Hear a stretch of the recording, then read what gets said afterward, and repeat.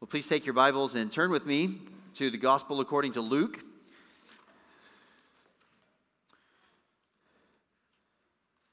The Gospel according to Luke. If you're in the New Testament and don't know where to find that, just start with Matthew, then Mark, and then Luke. Luke chapter 3. We'll read 2 verses this morning. Luke chapter 3, verses 1 and 2. Verses 21 and 22. Now, when all the people were baptized, Jesus was also baptized.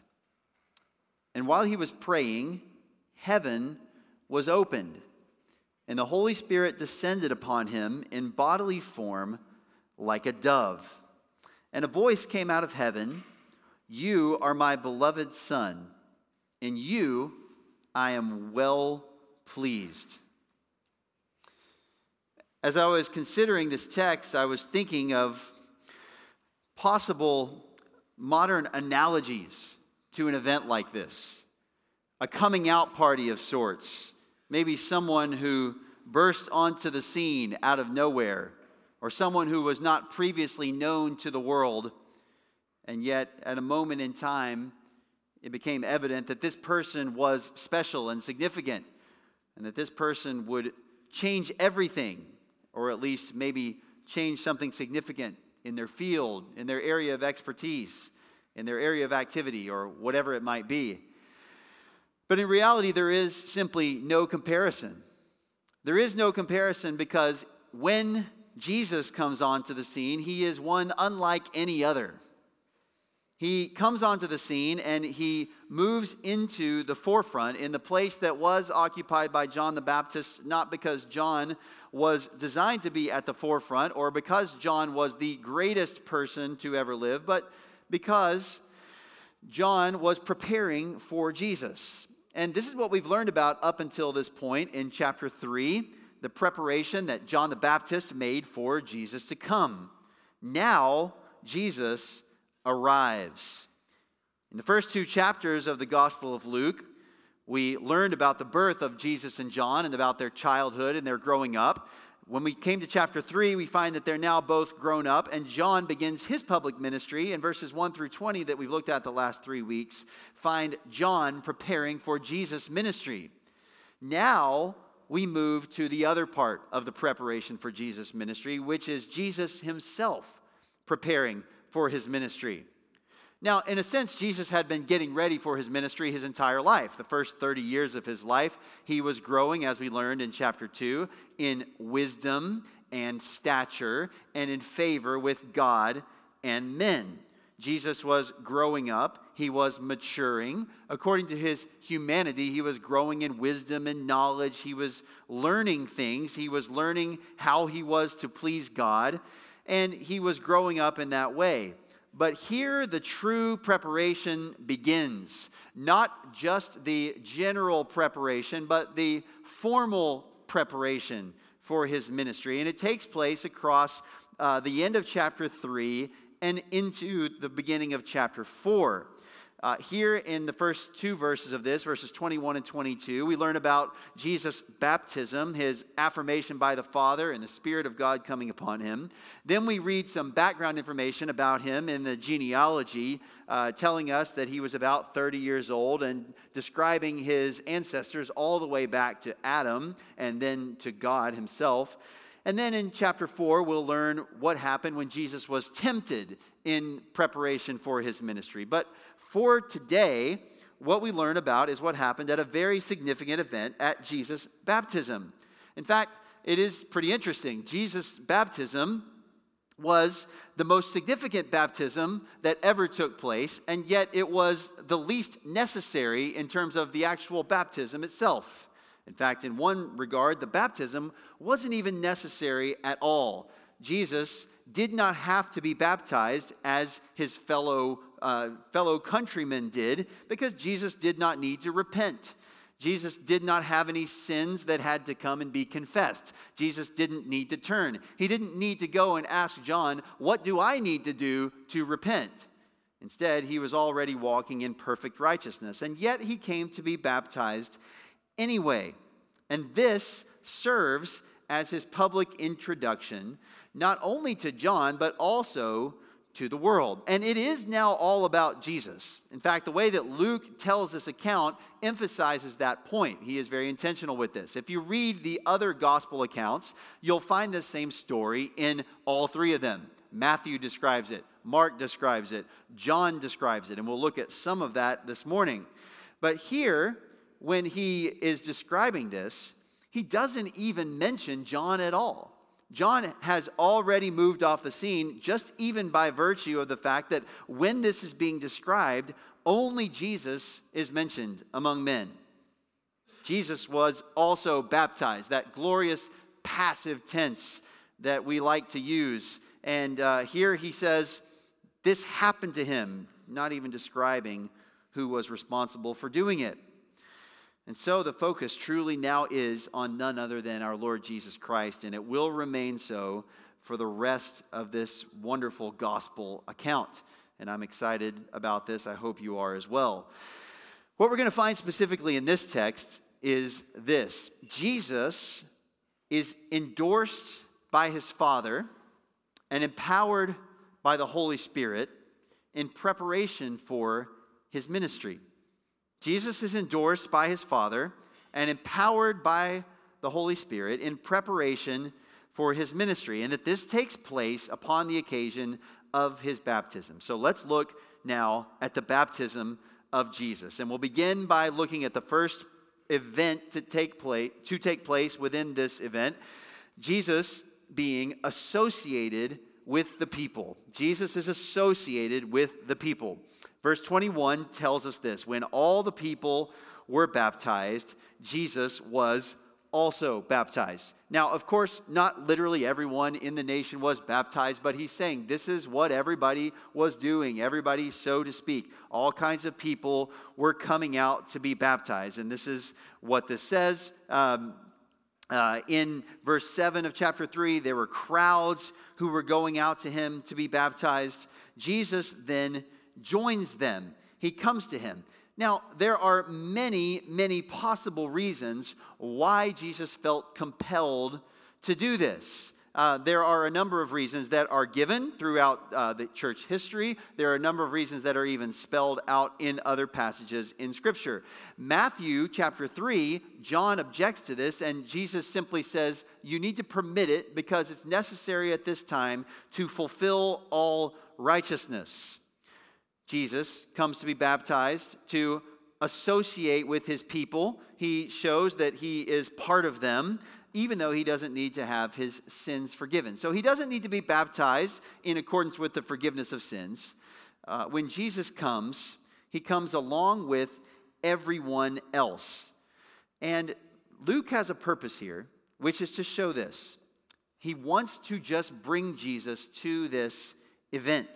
He wants to get Jesus into the presence of John, for John to move off the scene, but more importantly, for the events to take place when heaven is opened, the Spirit descends, and the Father speaks.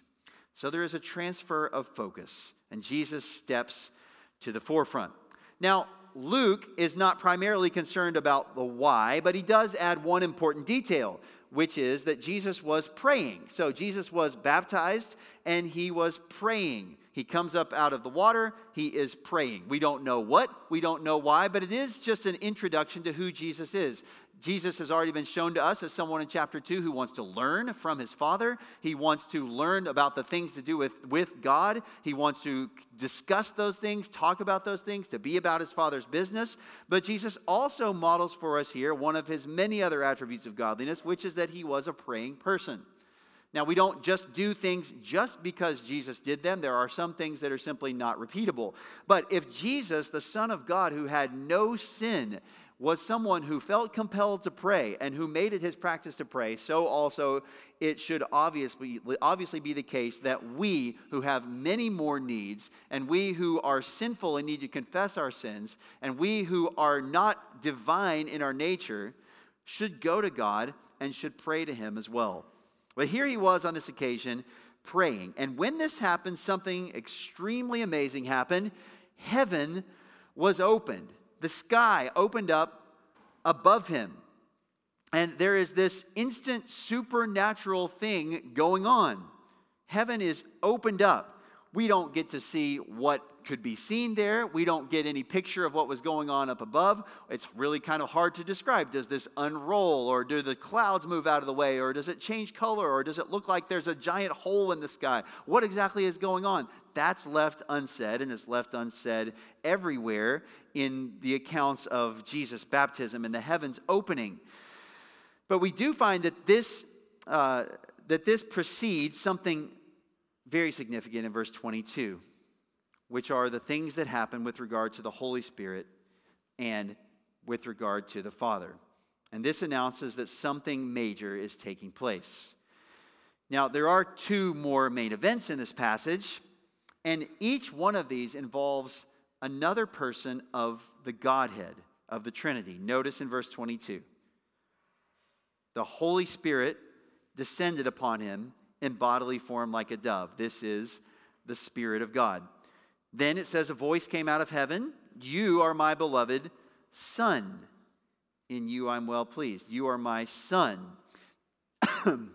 Now, we could reason, even without knowing the content of the words, that if someone is speaking from heaven, generally speaking, we would assume first and foremost that that is none other than God himself.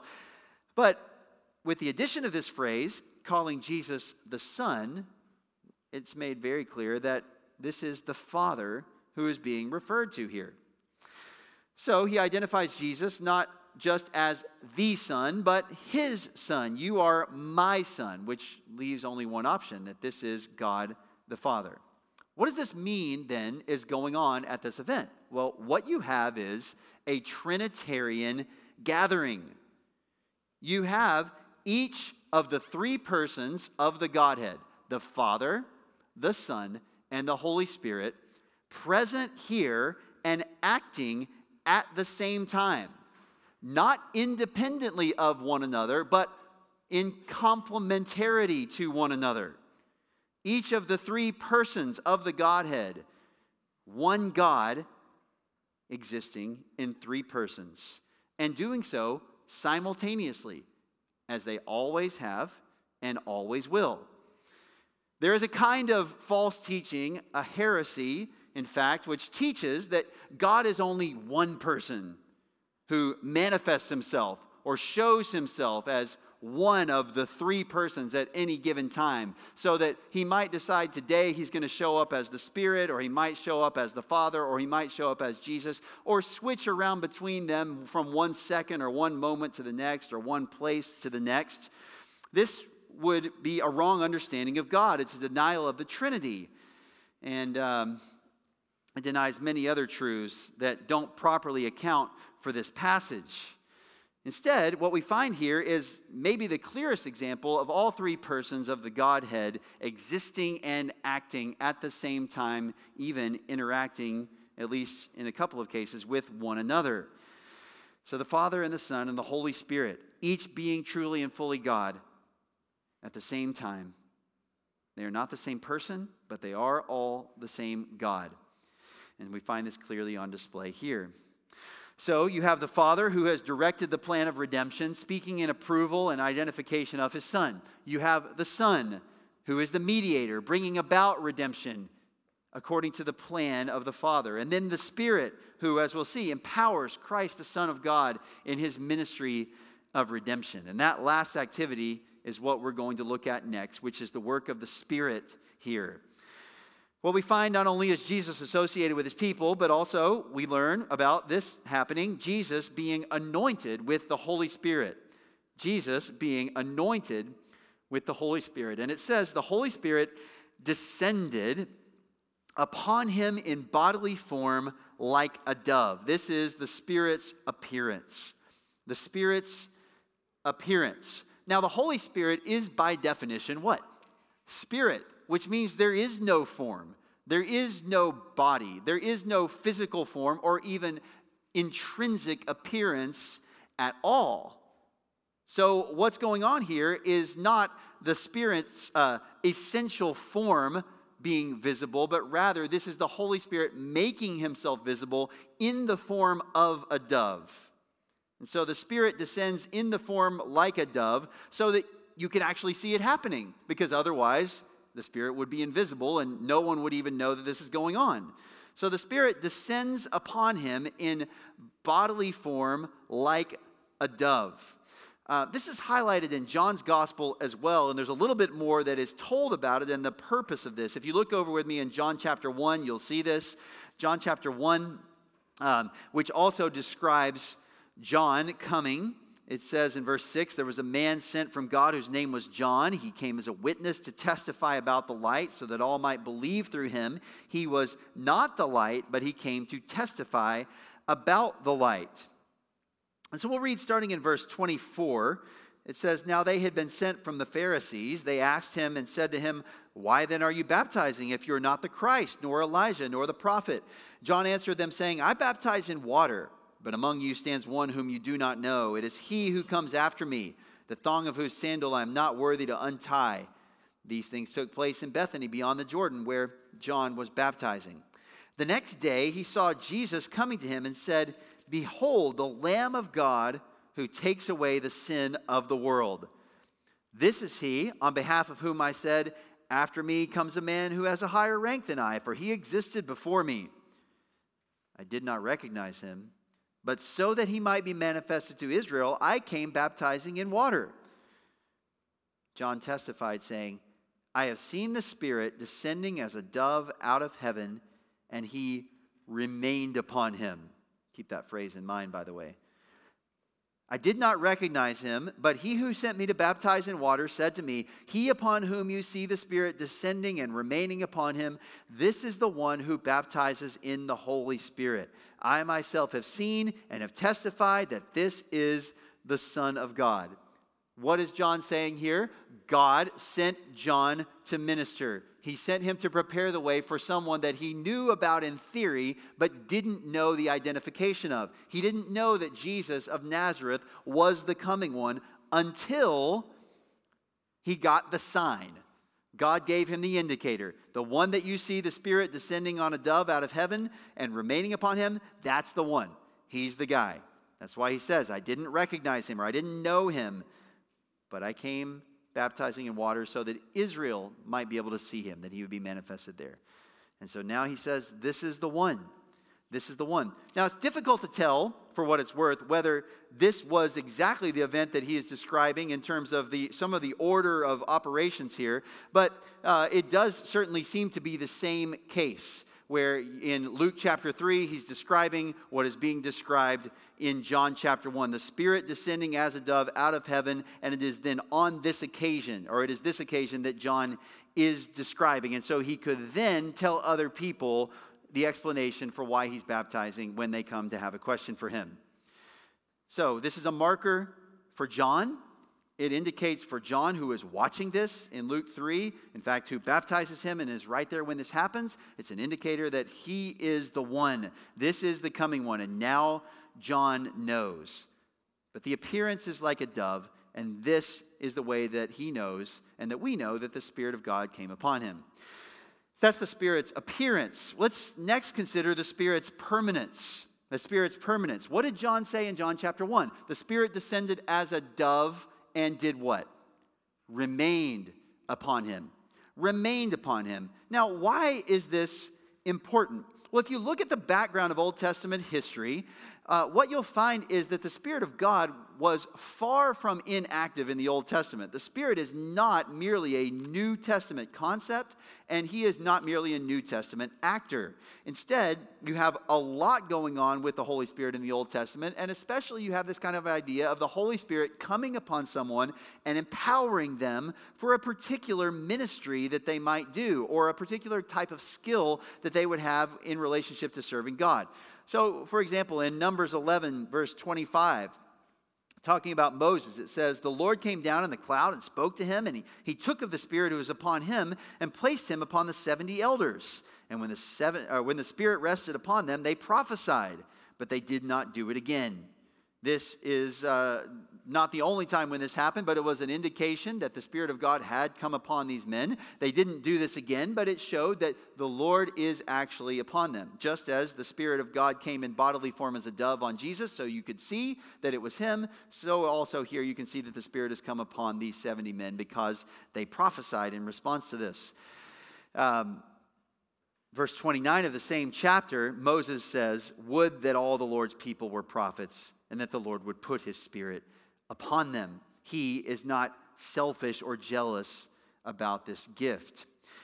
In the book of Judges, we read about Othniel, who was a judge of Israel and who judged Israel in the power of the Holy Spirit who came upon him. Judges 3:10. In Judges chapter 14 and 15 and 16, we read about one particular judge who was especially powerful. You may know his name. What is it? Samson. And Samson was set apart for the Lord from his youth. A razor was never to come upon his head. And in accordance with that, God sent his Spirit upon him. So he is reading. We can read here in Judges 14. If you want to follow along and just track with me, we'll go through this and a couple other passages. Judges chapter 14. It says, Samson went down to Timnah with his father and mother, and came as far as the vineyards of Timnah. And behold, a young lion came roaring toward him. The Spirit of the Lord came upon him mightily, so that he tore him as one tears a young goat, though he had nothing in his hand. But he didn't tell his father or mother what he had done. So he just tears up a lion with his bare hands. This is not, the product of Samson working out a lot. This is the product of instantaneous strength being given by virtue of the Spirit of the Lord being upon him. In chapter 15, a similar kind of thing happened. When he came to Lehi, verse 14, Judges 15:14, when he came to Lehi, the Philistines shouted as they met him, and the Spirit of the Lord came upon him mightily, so that the ropes that were on his arms were as flax that is burned with fire, and his bonds dropped from his hands. He found a fresh jawbone of a donkey, so he reached out and took it and killed 1,000 men with it. Again, supernatural strength to be able to use what is not really intended as a weapon for that kind of activity, and he powerfully worked. Judges 16, we read about his seduction by Delilah, the trickery that she placed upon him to where she got him to reveal his secret about his hair. She then cut his hair, and it says, verse 19, she began to afflict him, and his strength left him. She said, "The Philistines are upon you, Samson." And he awoke from his sleep and said, "I'll go out as at other times and shake myself free." But he did not know that the Lord had departed from him. What we have here, even in someone who had these repeated events, was the Spirit of the Lord coming upon him, but only in a sort of temporary, provisional manner. In other words, the Old Testament manifestation of the Holy Spirit was not like what we talked about last week. Last week, if you were here, you know that we talked about the baptism of the Holy Spirit. And Jesus is the one who would do that. And what that indicates is in New Covenant times, New Testament times, the Holy Spirit comes to dwell in a person permanently when they become a Christian. When they come to faith in Christ, Jesus pours out his Spirit upon them so that they now are indwelt by the Holy Spirit forever. Well, the Holy Spirit coming upon someone in the Old Testament was not so. It was provisional. He did. The Holy Spirit remained upon some for life, such as with Moses once this had happened. But it wasn't guaranteed, and it wasn't always the case. So that you have the account in 1 Samuel 16 of the Holy Spirit departing from Saul and moving to David, which is what caused David later on when he sinned in Psalm 51 to say, "Please don't take your Holy Spirit from me." We struggle to understand that verse because we think of the Holy Spirit in New Testament terms of permanent indwelling, and for the Spirit to be removed would mean that someone was not saved. In Old Testament times, it wasn't exactly the same, and David was referring to this anointing of the Holy Spirit who came upon him, and he was worried that having sinned against God greatly through adultery and murder, that God might do what he did to Saul and remove this Holy Spirit from David. By God's grace, as far as we can tell, he did not do that.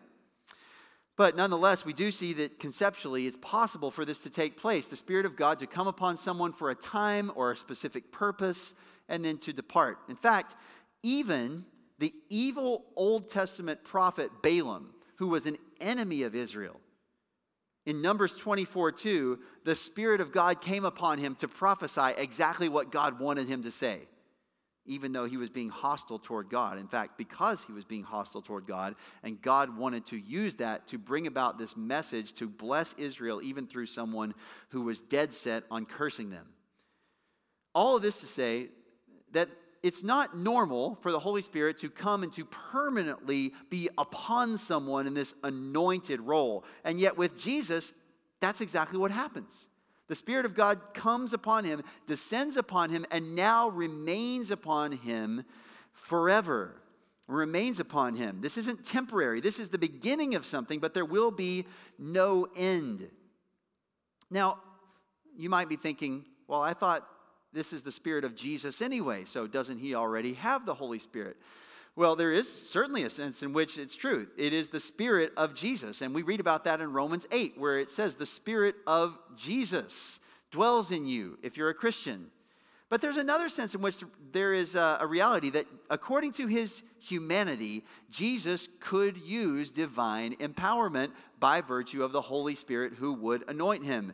Jesus is not just God, but also man just like you and me, except for not being sinful. And so therefore, he could use Holy Spirit empowerment. And we'll see that this is exactly how he carries out his ministry. When we get back to Luke, and in chapter 4, he's going to say that. Luke tells us that he begins his ministry not just in his own power, but in the power of the Holy Spirit. If you look with me in Luke chapter 4, you'll see this in verse 14. Jesus returned to Galilee in the power of the Spirit. So this is Jesus' preparation by virtue of the Spirit of God coming upon him. So the Spirit comes upon him permanently, and that leads us to consider then the Spirit's significance. The Spirit's significance. Where is it that we get the title for Jesus? We know his name, Jesus. We know his town that he's from, Nazareth. We could call him Jesus of Nazareth, but what do we call him? We call him the Christ. Jesus Christ, Jesus the Messiah. And this is exactly what this concept refers to. There was going to come one promised from Old Testament times who would be anointed with the Spirit, and not just anyone who might temporarily or provisionally be anointed with the Spirit, but one who would be defined by this being the case about him all the time.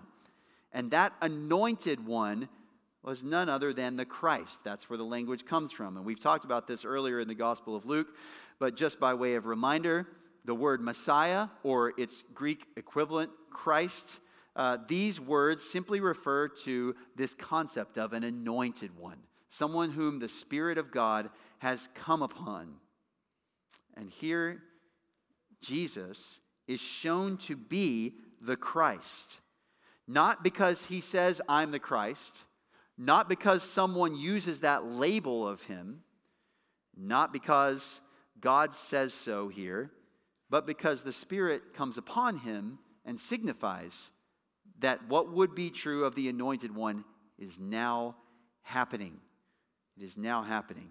The Spirit's anointing then results in Jesus being recognized as the Christ, and it will result in the validation of Jesus before the people because he is attested by God through the miracles the Spirit empowers him to do. Acts 2:22 says this, Men of Israel, listen to these words. Jesus the Nazarene, a man attested to you by God with miracles and wonders and signs, which God performed through him in your midst, just as you yourselves know.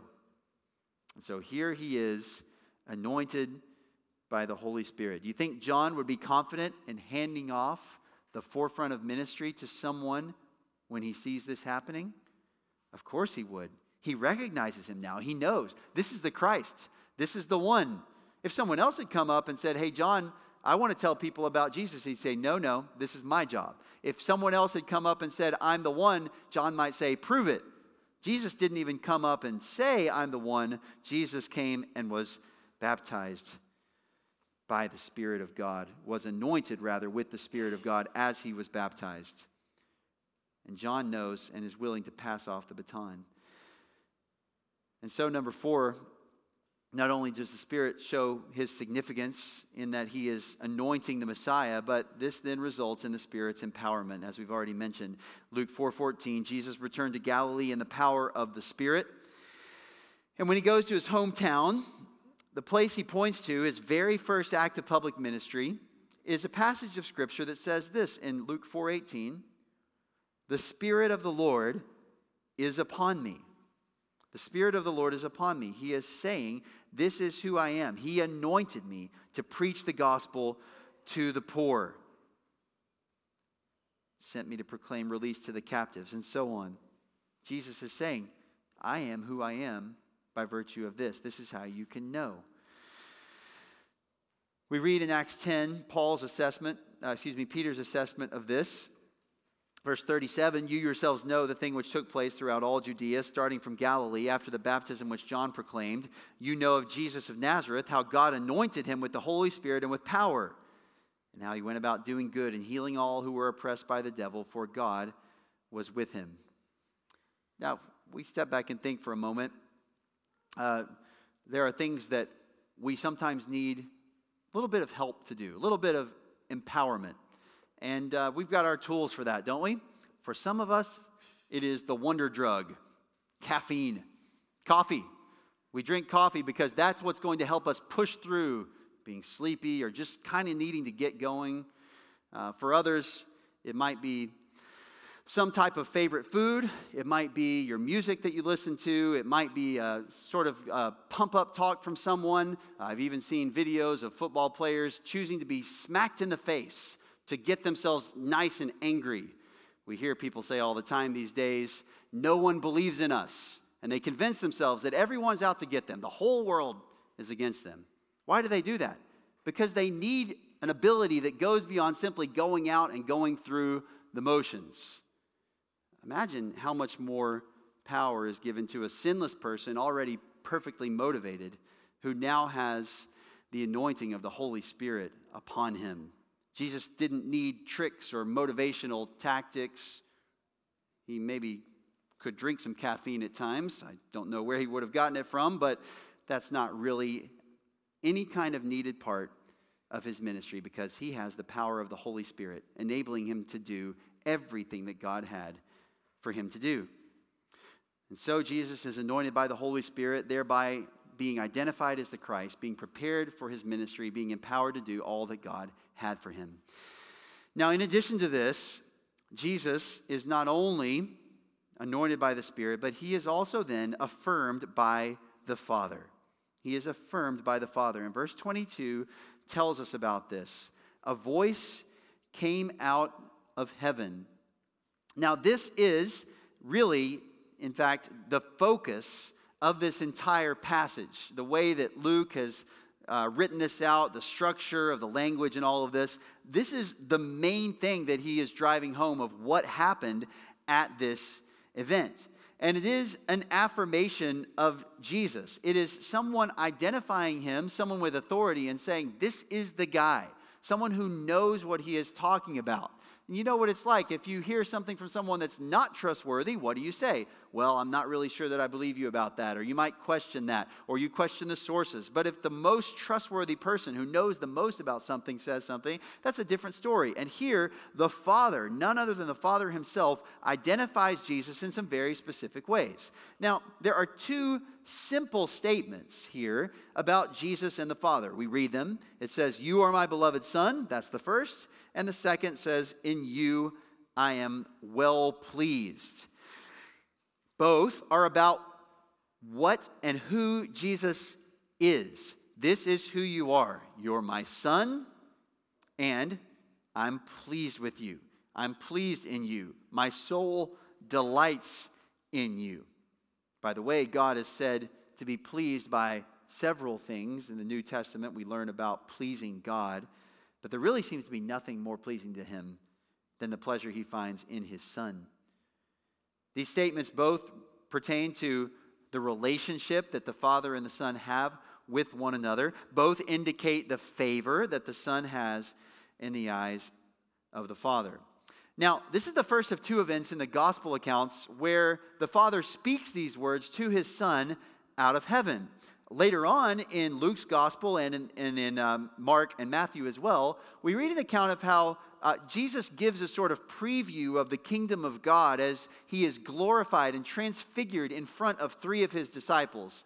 And he takes them up on a mountain to do this. And when he does, these same words are spoken to them. This is my son, in him I'm well pleased. And then the Father adds these words at that time, listen to him. And he has reasons for doing that we'll talk about whenever we get to those chapters later on in Luke.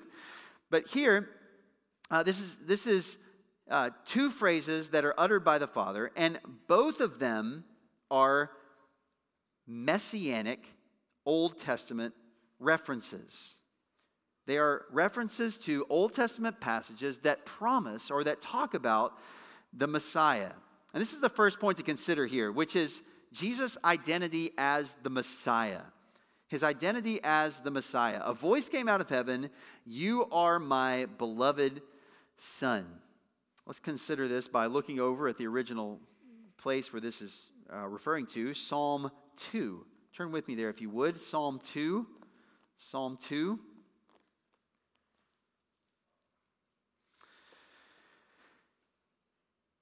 This is a messianic psalm, or a psalm about the anointed one.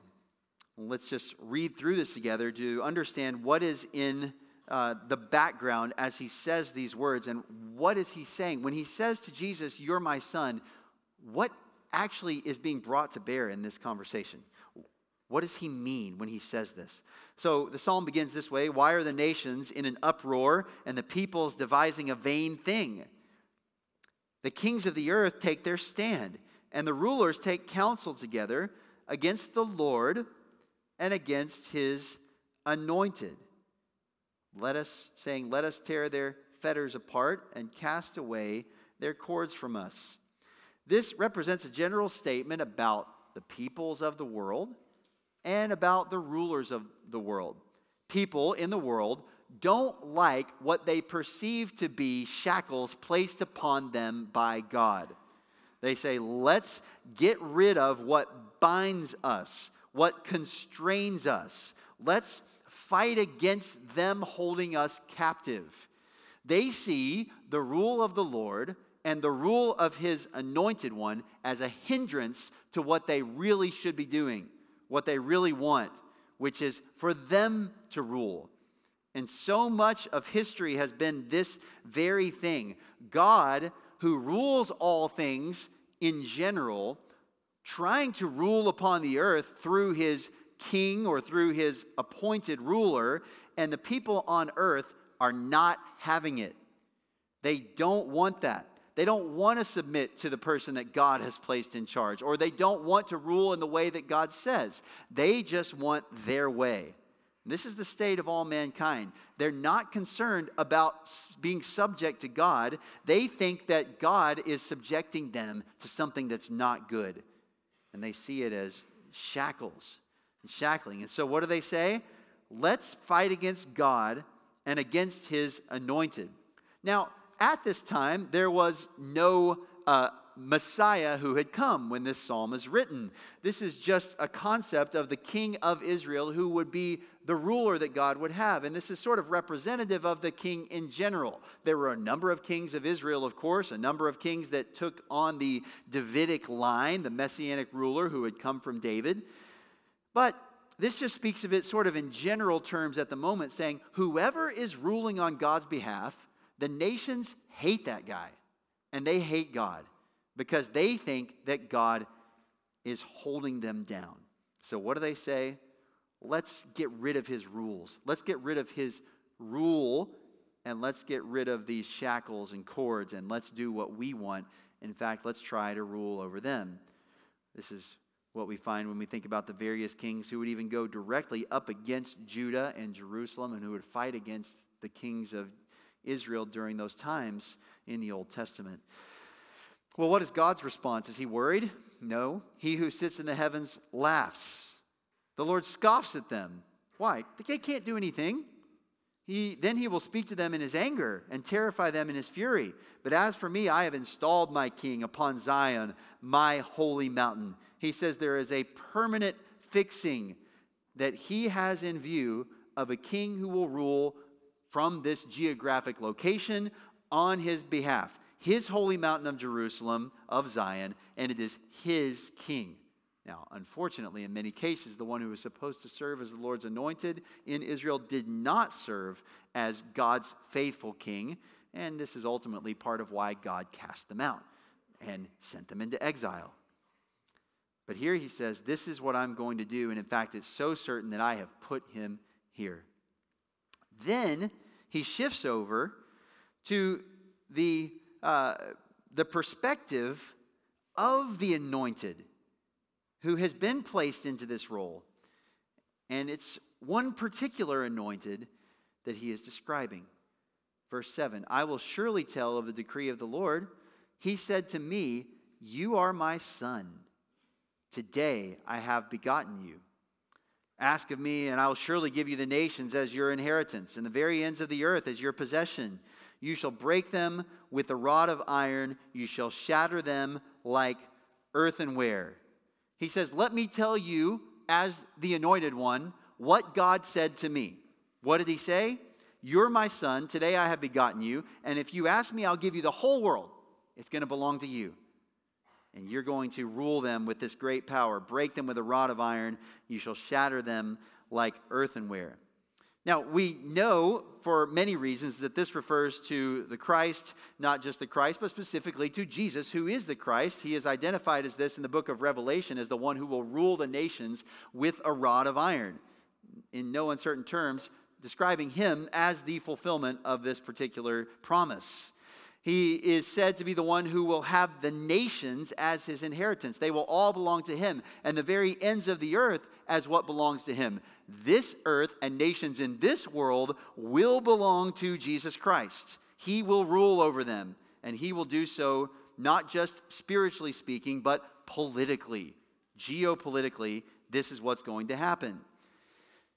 In fact, it's so sure of a promise here, even Satan recognizes it and tries to tempt Jesus with it when we get to the temptation of Jesus in Luke 4. And he says, hey, here's all the nations of the earth. They can all be yours if you bow down and worship me. And Jesus knows he's getting these one day, but he doesn't want to take the shortcut. In fact, he has to be faithful to God. And he has to be obedient and not worship God instead, or not worship Satan, but instead worship God. But here he is describing one particular person. You are my son. You are my son. And this is the single person who then fits this role. There was a promise to David in 2 Samuel 7 that he would have a son who would sit upon the throne and sit upon his throne as a descendant, but it was left a little bit more general. We can look at that, in fact, because it's going to be something to understand for the next point here. If you would go ahead and turn over there, 2 Samuel chapter 7. 2 Samuel chapter 7, you have Joshua judges Ruth, and then 2 Samuel. And God has made a promise to David. David wants to build God a house. God says, no, I'm going to build you a different kind of house, which is a lineage, a dynasty, like the house of such and such. We use that terminology even to this day to describe rulers who descend after each other. 2 Samuel 7:11, the Lord also declares to you that the Lord will make a house for you. When your days are completed, when you lie down with your fathers, I will raise up your descendant after you, who will come forth from you, and I will establish his kingdom. He shall build a house for my name, and I will establish the throne of his kingdom forever. I will be a father to him, and he will be a son to me. When he commits iniquity, I will correct him with the rod of men and the strokes of the sons of men, but my loving kindness shall not depart from him, as I took it away from Saul, whom I removed from before you. Your house and your kingdom shall endure before me forever. Your throne shall be established forever. Now, if you've got careful eyes, just reading through this, you'll notice the back and forth. Did you catch that? Did you catch here what he's describing? At the same time as he goes through this, he is describing things that pertain to what would come shortly after David's life and in the kings that led up to Jesus. And he's also describing what would happen in the ultimate king who would fulfill these things in a permanent form.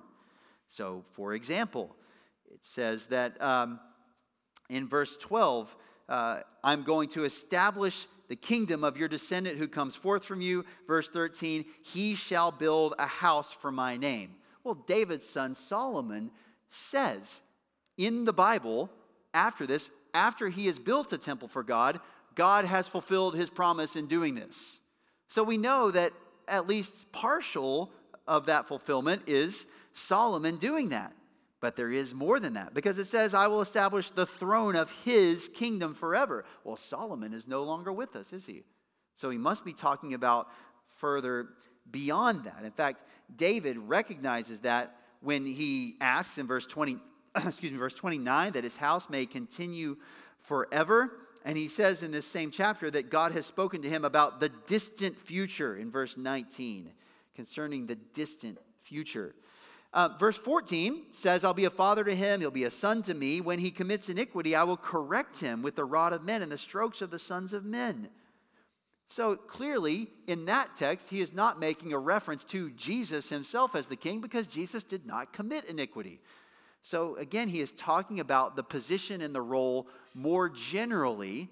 But what's underneath this is one day there will come someone who does rule forever, who doesn't go away, who doesn't die, who doesn't, or at least die and leave his kingdom behind, but one who, like Jesus, lives forever now that he's been resurrected from the dead, and who causes this house and this kingdom to endure forever. So this promise to David is for this permanency of a dynasty, of a house. It will have sinful, needy people for a time, but one day there will come a ruler who will rule forever.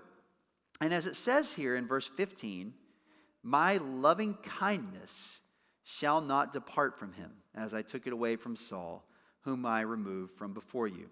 And this leads us to a second brief note on what God tells him in Luke 3. This teaches us not only about Jesus' identity as the Messiah, but also his love as the Son. His love as the Son. Jesus is God's beloved Son. That is not in Psalm 2. It doesn't say my beloved Son. He just says you are my Son. The word beloved is added to emphasize the love between the Father and the Son, which comes in a human sense in 2 Samuel 7:15 about the promise of loving kindness upon the king of Israel, the son of David, and in the divine sense that continues from eternity past, as in John 17:24, Jesus says to the Father, you loved me from before the foundation of the world. So God is identifying him here as the beloved Son, not just the Son, as incredible as that is, but as the beloved Son. There's a third truth about Jesus that is noted by God's words here. He says, in you I am well pleased. Well pleased. We learn about his identity as the Messiah, his love as the Son, but also his approval as the servant.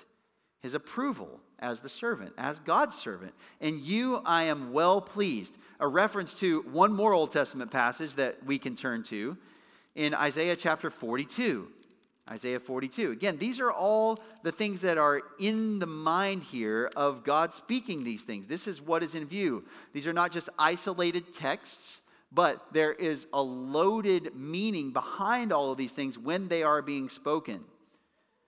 So Jesus is the Son, the Messianic Son that God promises to give the nations to, and he is God's servant.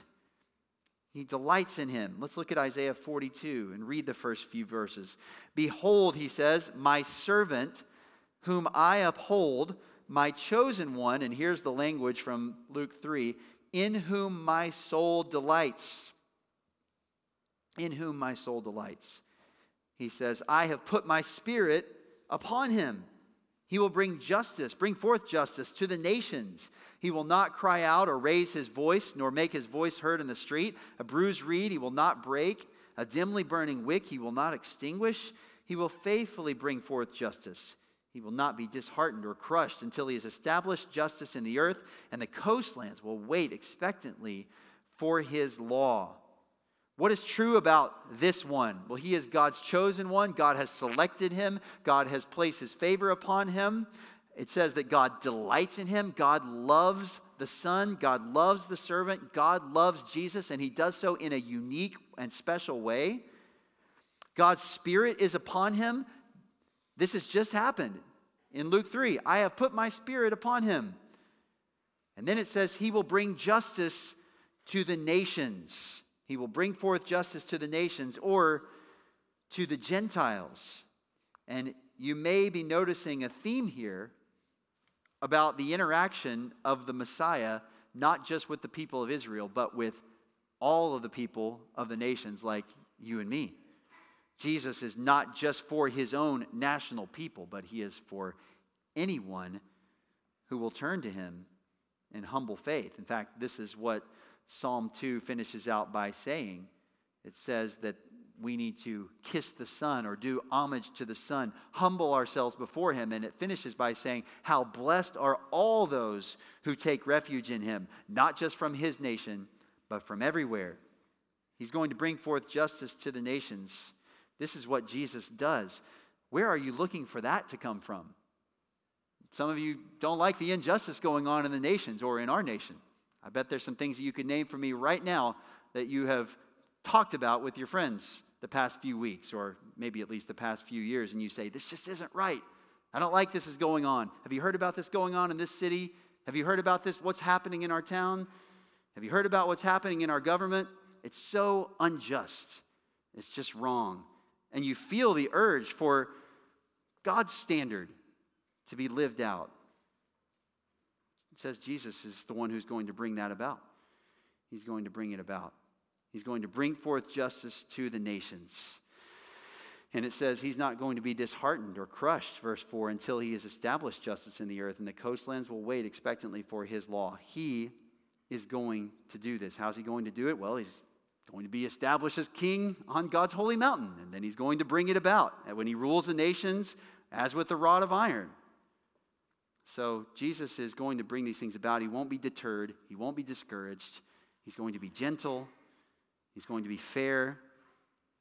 He's not going to crush people just because they're weak or poor. He's going to bring about justice, regardless of the circumstance they find themselves in. And so he says, I put my Spirit upon him. What does this passage then teach us about the Messiah? Well, it teaches us here that the Messiah was coming, that God had him in mind all along, that he would place his Spirit upon him, and that he is going to use him to bring about his purposes in the world. It teaches us that God has not forgotten about Israel, even as rebellious as they had been, but that God has a plan to actually bring about the things that he has promised, not only to them, but also to the nations. As for Jesus here in Luke 3, as we come to the end of this text, what is true about him? Well, first of all, he is clearly and unmistakably identified as the Messiah, even though the word Messiah or the word Christ is never mentioned here. The question comes throughout this gospel and the other gospels, is this the Christ? Is this the Messiah? And you could point here and say, God says he is. The Holy Spirit upon him says he is. And the works that he's going to do prove that he is. The Spirit's anointing is upon him to prepare him for ministry. And what this means here, not only with the Spirit's anointing, but the Father's affirmation, is that Jesus is much, much more than what people commonly say about him. He wasn't just a guy that was a really good teacher that lived a long time ago. He wasn't even just a prophet among other prophets, but he is unique. He is the only one like this. He is the only Son. He is the only anointed one, the ultimate king and ruler.